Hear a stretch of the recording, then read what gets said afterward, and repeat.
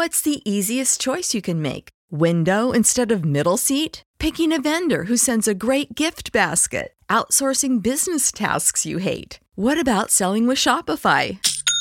Whether you're selling a little or a lot, Shopify helps you do your thing, however you cha-ching. Shopify is the global commerce platform that helps you sell at every stage of your business. From the launch your online shop stage to the first real-life store stage, all the way to the did we just hit a million orders stage. Shopify's there to help you grow. Whether you're selling scented soap or offering outdoor outfits, Shopify helps you sell. Wherever and whatever you're selling, Shopify's got you covered. Sign up for a $1 per month trial period at shopify.com/try. Go to shopify.com/try now to grow your business, no matter what stage you're in. Shopify.com/try. Everybody in your crew identifies as either Big Mac Burger, McNuggets, or McCrispy Sandwich. But you're the Filet-O-Fish Sandwich all day. That crispy fish, that savory tartar sauce, that melty cheese, that pillowy bun. Yeah, you get it. Every time. And if you love the Filet-O-Fish, right now you can catch two of the classics you love for just $6. Limited time only. Price and participation may vary. Cannot be combined with any other offer. Single item at regular price. Ba-da-ba-ba-ba.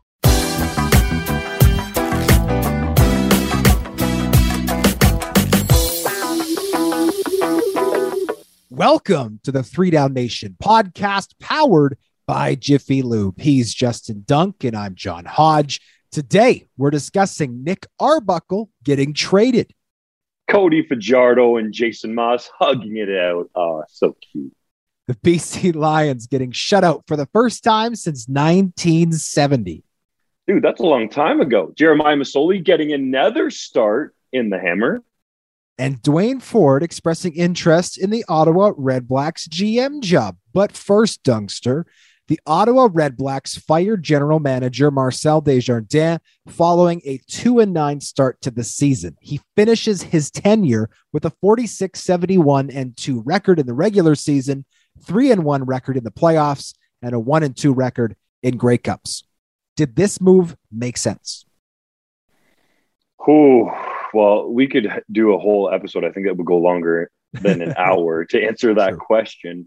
Overall, to me, and this might surprise some of the listeners and viewers out there, it came at a time that I didn't necessarily think this was going to happen. I really felt like the 2021 season should be put on the shoulders of Paul LaPolice. I get that he's a first-year head coach there in Ottawa, and yes, he's done it in Winnipeg, but he was allowed to bring in all the players that he wanted. And Desjardins and his football operations staffers, front office staff there in Ottawa, had other designs on what they were going to do, namely bring in some veteran receivers, try to load up the offense, help them out, because clearly that was an issue in 2019. So that's why it sort of shook me a little bit that this happened, especially after them being eliminated from playoff contention. Like, I don't understand how that was the final thing that made you fire Desjardins. You could tell as the season went along that Ottawa was never really going to be in the thick of it. So that final decision or that final thing happening for Mark Gowdy to fire Desjardins doesn't really make sense to me. I think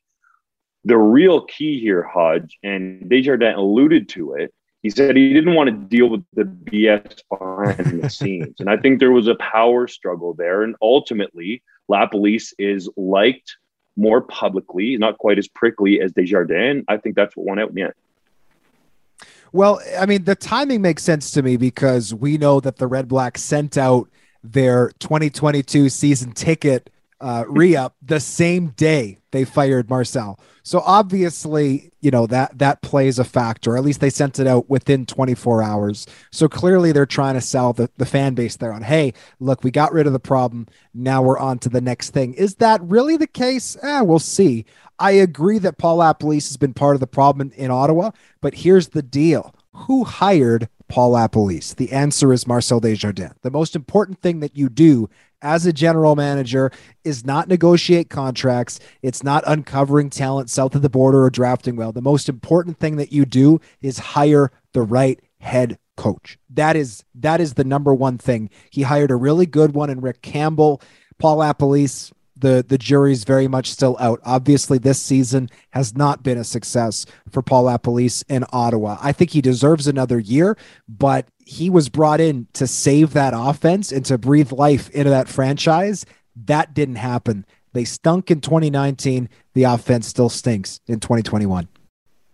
And it should be said that the centerpiece of the offense was supposed to be quarterback Matt Nichols. And LaPolice went to the various levels of the organization and essentially went to bat for his guy. That's why the swap happened from Nick Arbuckle to Matt Nichols. A lot of people are not focused on that. Yes, Caleb Evans looks like he has some potential in the future, and maybe, I stress, could develop into a guy who is a franchise caliber quarterback. Still a long way to go, but there's some flashes of it there. But that said, LaPolice wanted Nichols. That was his guy. He went to bat for him. Yes, it's not the ideal situation where the general manager is not making the final say over the roster. But when you have these major decisions being made, especially at the quarterback position, and the head coach is saying, hey, that is the guy that I want, and it doesn't work out, then that should fall on the man who made the decision. That said, on the other side of it, LaPolice still had multiple years left on his contract, and with the football operations cap, that was going to always be difficult to move on from, whereas Desjardins, his was coming to an end. So that in and of itself, at the onset of the season, led many people around the league to believe that this was going to be the outcome. It was just a matter of time. All right. The Edmonton Elks traded a conditional draft pick and rights to Negless quarterback Chad Kelly, the nephew of former Buffalo Bills great Jim Kelly, to Toronto in exchange for quarterback Nick Arbuckle. Did this deal make any sense whatsoever to you, Huck? I mean, it makes sense in the sense that Taylor Cornelius is far from guaranteed as, being the guy. I think Taylor Cornelius has shown flashes. Am I ready to stake he's a long way away, not even far, like country miles. I'm not ready to stake my franchise on him. And Dakota Prukop, I think, is an interesting guy as well, but he also got passed over in Toronto and Calgary.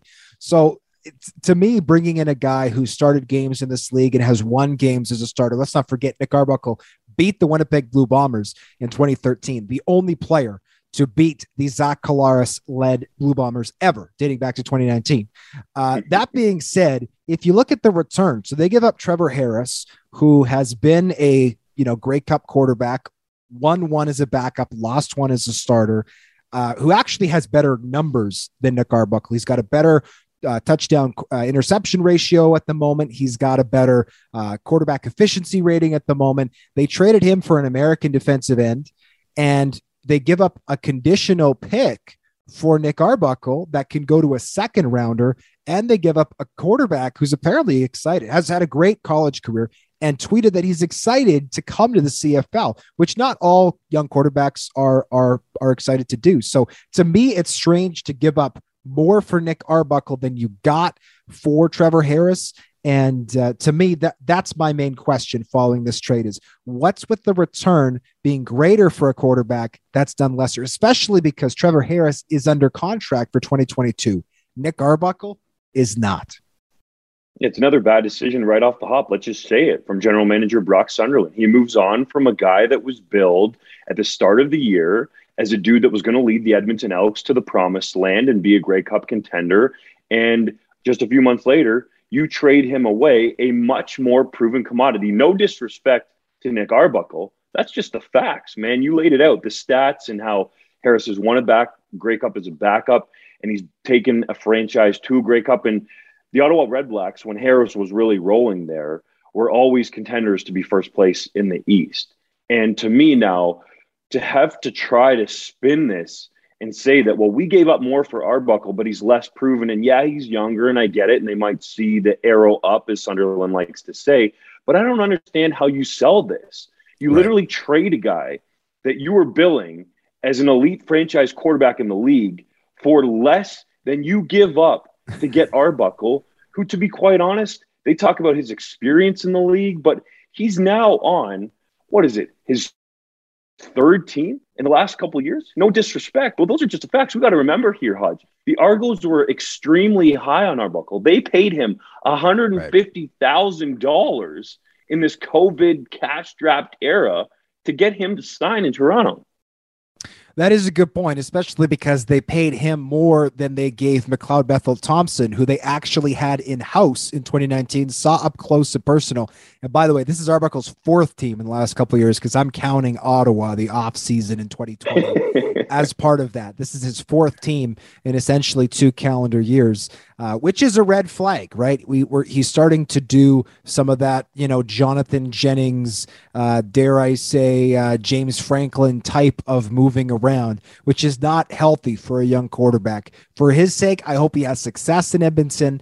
And he is a lot younger than Trevor Harris. I'll give them that. Maybe there's a sense in Edmonton that Trevor Harris has reached the back end of his career. He's sneaky old. Like, he doesn't have crazy mileage, but I believe he's 35, turning 36, whereas Arbuckle's still in his mid-late 20s. So you got more of a future in Nick Arbuckle. The question is, can he realize that potential? Because you've certainly given up more than you got for Trevor Harris to go get him. Indeed, buddy. I just can't understand the move whatsoever. But hey, the Elks are going to try to sell it. I think we should be looking at Edmonton as the other potential for being an opening for, even heck to the president, Chris Presson, general manager Brock Sunderland, maybe even Jamie Elizondo. Like, everyone felt like Marcel Desjardins was going to be out in Ottawa, but the Elks' record has gotten progressively worse every single season that Sunderland has been in charge there. And you made the point earlier about Desjardins hiring a head coach and how that's really important. Well, Sunderland lets Moss go, goes out and gets Elizondo, trumpets the rapport with those two guys from Ottawa and Harris, and now they have the worst record in the West Division and, could have the worst record in the league at the end of the season, depending what happens in Ottawa. Yeah, and last I checked, Ottawa beat him twice this year. That needs to be said as well. We got to take a quick break, Dunkster. When we come back, we'll be talking about William Stanback and the first place Montreal Alouettes. Stay tuned.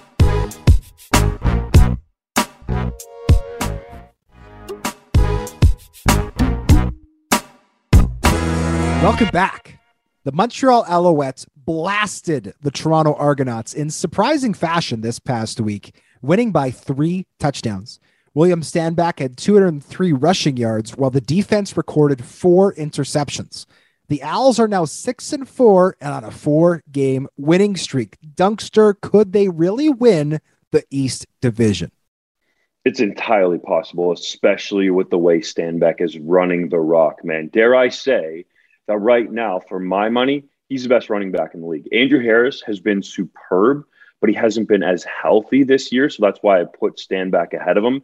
James Wilder Jr. is obviously having a great year as well, but I really think that Stanback as the dude. And the one thing that's different about the Alouettes is that they actually commit to the running game, right? Like, This is sort of shades, and I'm not saying it's at that level yet, and he's not rushing or close to rushing for 2,000 yards, obviously in a shortened season. But when the Owls committed to Mike Pringle, right, they ran the ball and they were dominant in doing so. And that's what you're seeing, I think, in Montreal. Despite that offensive line not being all that great, like, they're nowhere near close to the level of the Winnipeg Blue Bombers up front. And also, you got a younger quarterback in there in Matt Schultz, yet they were able to run for over 200 yards on a Chris Jones defense that is going to bring pressure. But the one thing that has been susceptible over the years is that if you can commit to the run and stay with it against Jones and that D, that you can have success. So I think this is absolutely the recipe for success for the Alouettes down the stretch. If they want to make a run, I don't care who's at quarterback, Matt Schultz or Trevor Harris, but could you imagine Stanback running like this with Trevor Harris and those receivers? Wowza. They could be arguably right now the favorites to win the East. Yeah, which, when they were 2-4, nobody would have said. There was talk about Kahari Jones getting fired if the team didn't make the playoffs. There was, obviously, the Ticats were trending up at that point. Even with David Watford under center, they were winning games. And I'm excited for this because Montreal, I think, despite, not having a ton of success yet, at least over the last 2 seasons, I think they've been the most fun team to watch in the CFL. Vernon Adams Jr. loves to sling it. He can run around. He can make people miss. And you're right. William Stanback is entering that conversation as maybe the best Alouettes running back since Mike Pringle. I think that was probably Avon Coburn up until recently, but Stanback, I mean, he leads the CFL in average yards per carry with the minimum of 25 carries. He's so fun. He can't catch, which to me is why Andrew Harris is still the top guy. But that said, William Stanback is the most fun running back to watch, in my view. The way that he is physical, he showed his breakaway speed in that game that I don't think a lot of people realized he had on that long carry against Toronto. So I'm excited. I think if they can continue to give that run game some love and they can continue to incorporate play action and open things up for Matthew Schultz, because he didn't throw the ball that much against Toronto. I think he only attempted something like 16 passes. If they can keep the game simple for Schultz, who can also move well and run around well in his own right, I think the Alouettes should be the favorite to win the East Division.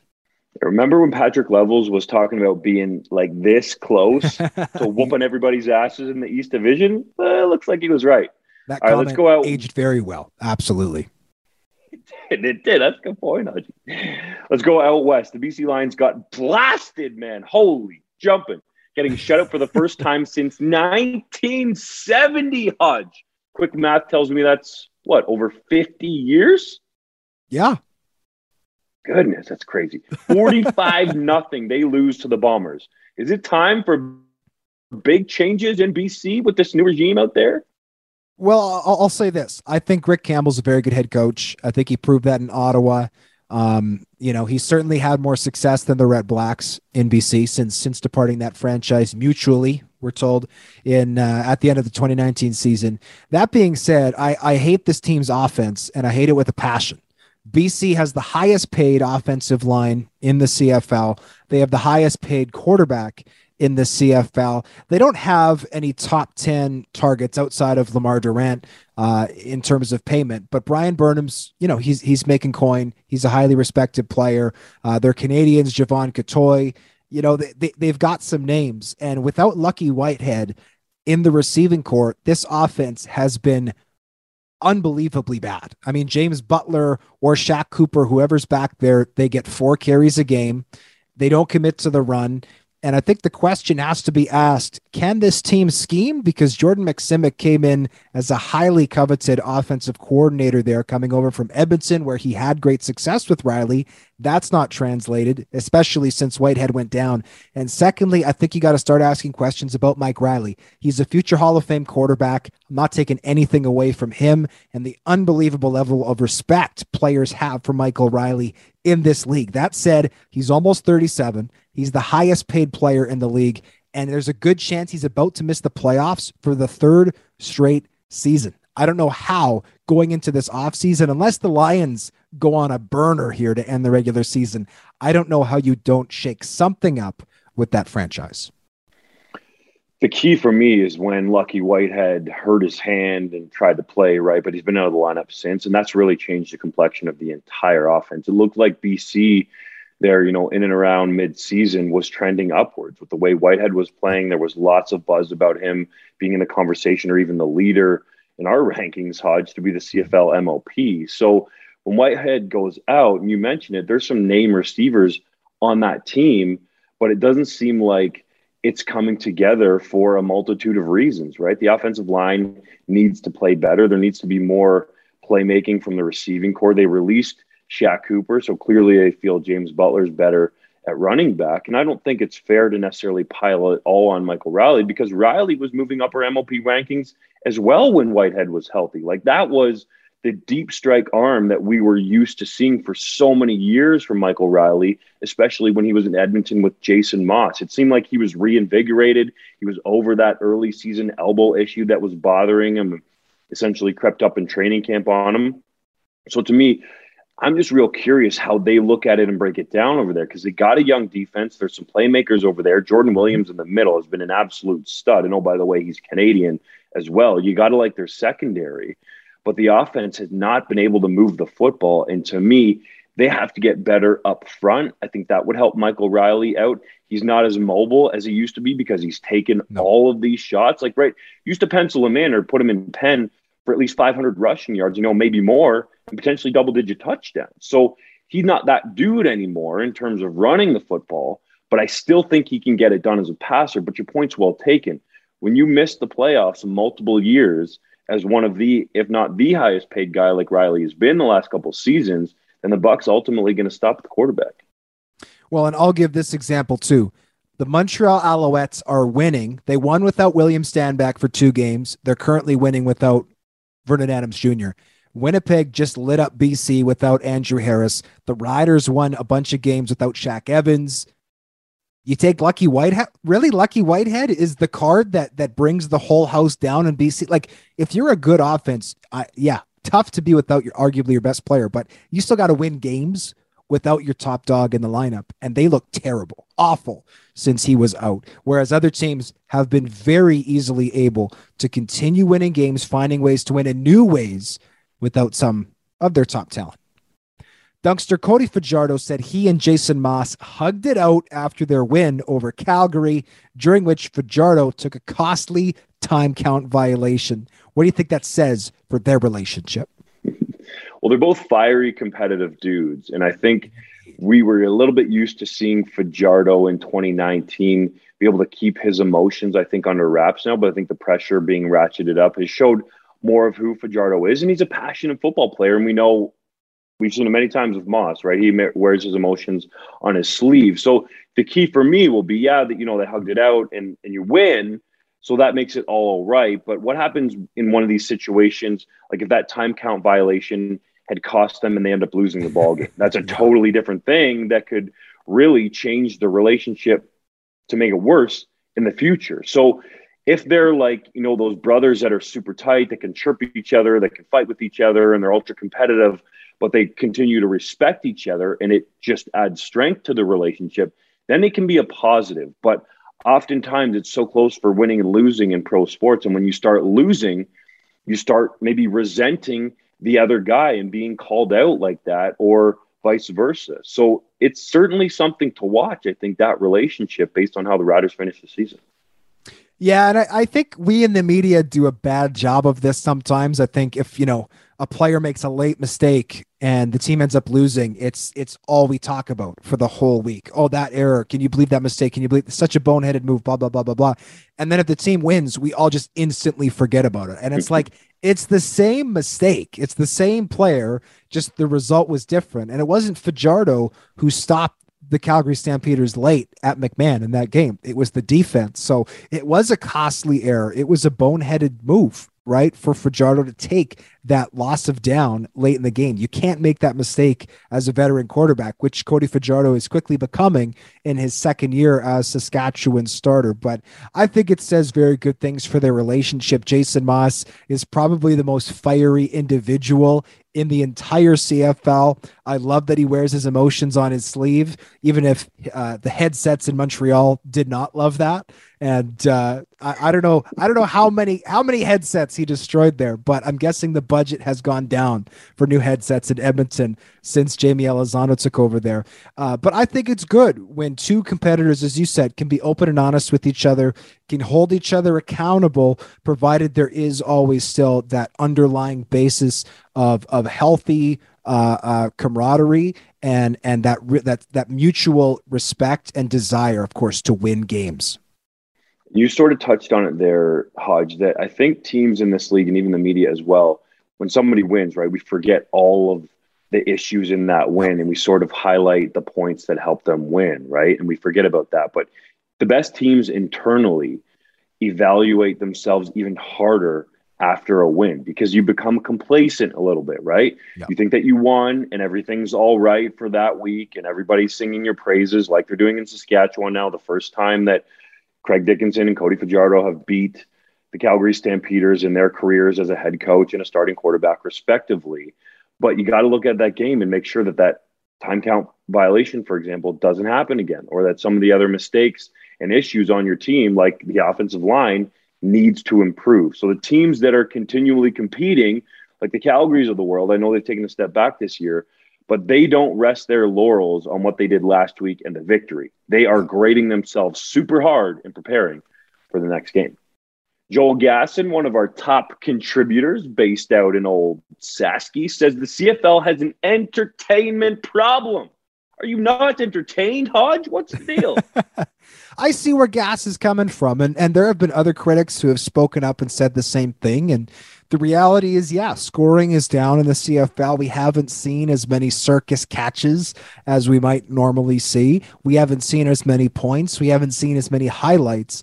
And as much as, defensive football can be a lot of fun to watch, I think it's different when you've got elite defenses versus sloppy offenses. And at this point, I think we've seen more of the latter, unfortunately. Does that mean the CFL is done and it's boring? No, of course not. I think this league will bounce back, but I think the year off has hit this league harder than a lot of people anticipated. Yeah, there's no doubt, man. Like, people hate this and they're not going to want to hear it, but you look at the NFL and yes, they played in 2020, but we're seeing more of the classic CFL shootout games in the NFL and also in the NCAA, as Joel points out in his piece, and you should go read it at 3 Down Nation. It's excellently laid out because you look at some of the point totals in terms of the betting aspect, over under for the games in the NFL and the NCAA, they're way higher than the CFL. And we haven't seen those typical barn burner shootouts that we're used to seeing, that made this league so great, that we grew up on, especially me, right? In the late 1990s and the 2000s, we just haven't seen that this year. Yes, there have been some exciting finishes, and it does seem like a decent amount of games, have been decided in that final 3 minutes, like the CFL likes to say, right? The game actually doesn't start until the 3-minute warning, or there's still so much that can go on. But to me, there is an entertainment issue here from an offensive perspective, right? Like, Cody Fajardo, I believe right now, is the second leading passer in the league, averaging less than 250 yards a game. Like, that's unheard of, right? Back in the good old days of the CFL, you had to be throwing for minimum over 300 yards just to be in the mix. Like, heck, when I was in the OUA playing for the University of Guelph as a quarterback, if you weren't throwing for 300, you were going to get beat by Michael Folds or Danny Brannigan or Brad Sinopoli, and on and on and on goes the list of great quarterbacks that were in the era that I was fortunate to play in the OUA. So going back to the CFL with that, we're just not seeing the offenses connect. And yes, people want to point to the year off and sort of make an excuse for it. But as much as, yes, I understand that, and being away, you're paid to play. And I think a little bit also of what happened here is we've seen a shift into a more conservative CFL. That's just in my view. I think there's less risk-taking, there's more conservative play, and there's been a lot of emphasis on special teams and defense to win games. So to me, those are some of the issues. I don't really know how you go about fixing all of those things, because you can't tell coaches what game plans to run, or that, hey, you want them to score 40, 50 points a game because there's dudes on the other side trying to stop them. But I think overall, you mentioned it, this year has hit them hard in a number of ways. And the key for me is, we don't have, and I'm going a little long here, but I think it's worth it. We don't have, and we missed out on that group of players that would have came in 2020 and become stars out of nowhere that we never heard of, right? I think what's happened in 2021 is the veterans were able to hang on for another year that might have been pushed out in 2020 and brought about some explosive, exciting new stars. And that's a great point, right? In 2019, going into that season, nobody had heard of Quan Bray. Right, Shaq Evans was just kind of starting to break onto the scene. And this year we haven't seen very many players step up. Jalen Acklin, I think, has grown a lot in year 2, but he was a first-year 2019 guy. He wasn't a 2021 guy. We haven't had those breakthrough stars necessarily. There's been a few, though, like Kenny Lawler out in Winnipeg, Ian Schaefer-Baker in Saskatchewan, but it's not like they're setting the world on fire. Well, Schaefer-Baker, I'll give you. Kenny Lawler was the team's leading receiver in 2019. They just didn't have a quarterback who liked to air it out as much as Zach Collaros at the time. But, I mean, I think at the end of the day, this will all shake out. I do think the CFL will be back to its high-flying ways. If there are things that the league can do to incentivize that, I think that would be wise this offseason.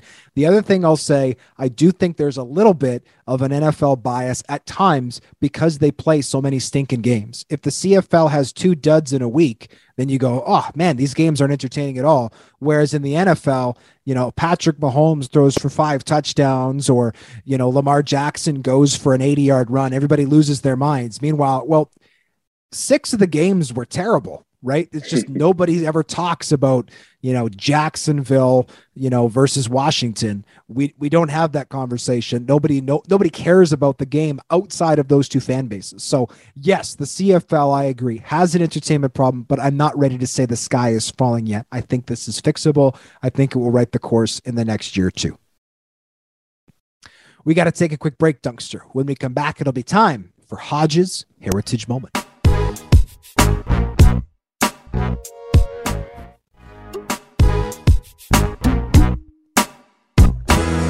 It's now time for Hodges' Heritage Moment. And Dunkster, today is such an important day in CFL history. I picked two moments. The first one, on this day in 2005, Brian Deesberg participated in Wendy's Kick for $1 Million during halftime of a game between Hamilton and Toronto. The 25-year-old mechanical engineer from Bell River, Ontario, missed from distances of 20, 30, and 40 yards, but successfully kicked a 50-yard field goal to win $1 million. Go check it out on YouTube. He was later added to Winnipeg's negotiation list despite having no previous football experience, but never signed a contract with the team. Dunkster, do you remember watching Brian Deesberg kick for $1 million? Dude, what an epic moment that was. Nobody thought he was going to make it because he missed all the other ones before. And then boom! Unbelievable. One of my favorite CFL moments ever. And one of those things that only seems to happen in the CFL. Second one, Dunkster. On this day in 2000, Kerwin Bell scored a touchdown to spark a comeback against his former team, the Winnipeg Blue Bombers. The quarterback celebrated by spiking the football into the turf, causing it to bounce and strike him in the crotch. Jerron Bolden then shoved Bell into Tommy Europe, causing the defensive back's rear end to land on Bell's head. The video of the incident has since become an extremely popular GIF and internet meme, garnering millions of views. The now head coach at Western Carolina, Bell uses the video as a recruiting tool to show players that he's got a sense of humor. Dunkster, have you ever seen another player spike the ball accidentally into his own package? Never happened, man. That groin shot is one of a kind, and will go down in its history as probably the best groin shot ever in professional football. I think so. I would love to know how many million sets of eyeballs have seen it. I'm betting it's an unbelievable number. One of the most seen CFL moments ever. And one of the most seen things that you should have before this winter is a trip to Jiffy Lube. Jiffy Lube is the #1 place to winterize your vehicle. On the prairies where I live, it's getting cold. I know that when I need something done to my vehicle, I take it to Jiffy Lube. 50 minutes in, 50 minutes out. You're good to go. They'll take care of you. All of your needs. Take your vehicle to Jiffy Lube. Go to Jiffy Lube, in and out in 15 minutes or less, man. I've gone there already a couple times for oil changes since they've become one of our leading partners on the site. I love those dudes over there. It's a family feel, especially the one that I go to in Guelph. So as you said, Haji, seasons are starting to turn. Yeah, it's a little colder out west, but even in the east, man, you got to make sure your vehicle's ready for when those colder temperatures come, and especially the fall season. So get out to Jiffy Lube. It's now time for the 3-minute drill, powered by Jiffy Lube. TSN's Dwayne Ford says he's interested in the Red Blacks GM job. Would he be a good hire? It would be smart. Dwayne Ford knows this league inside and out, but I want to see him land in a spot that is ideal, where he could pick his head coach. That's not going to be the case in Ottawa. That said, he does have a relationship with Paul LaPolice from time together at TSN and being around the league. Cody Fajardo said he's not a big fan of Montreal smoked meat. What?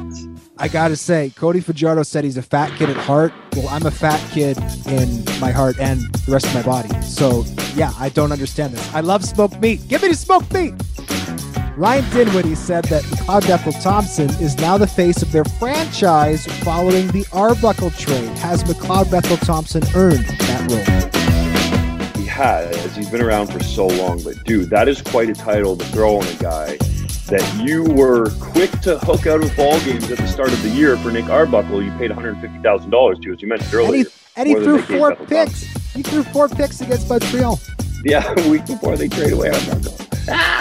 John Ryan is out 2 to 3 weeks with an ankle injury. Will that hurt the Riders? Well, they've got this global kid who apparently has got the strongest leg in the world, so I'm excited to see what he can do.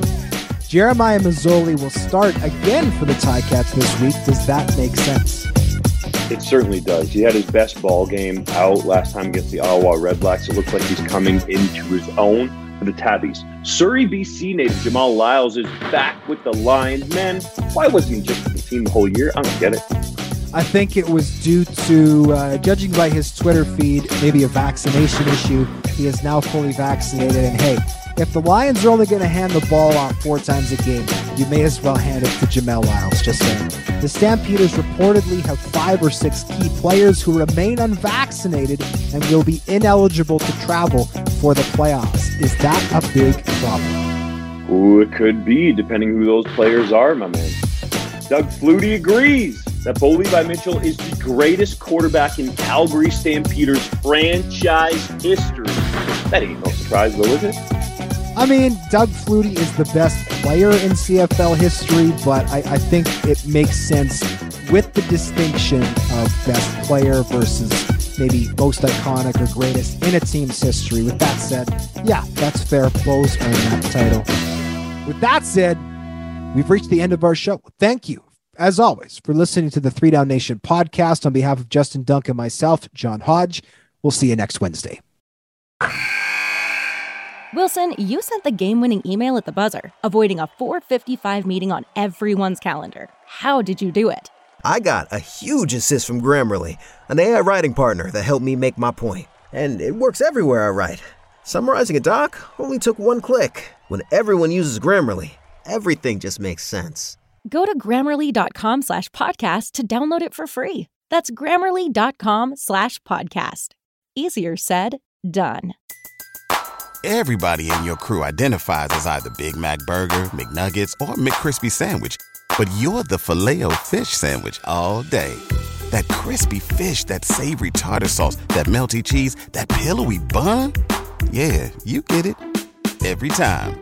And if you love the Filet-O-Fish, right now you can catch 2 of the classics you love for just $6. Limited time only. Price and participation may vary. Cannot be combined with any other offer. Single item at regular price. Ba-da-ba-ba-ba.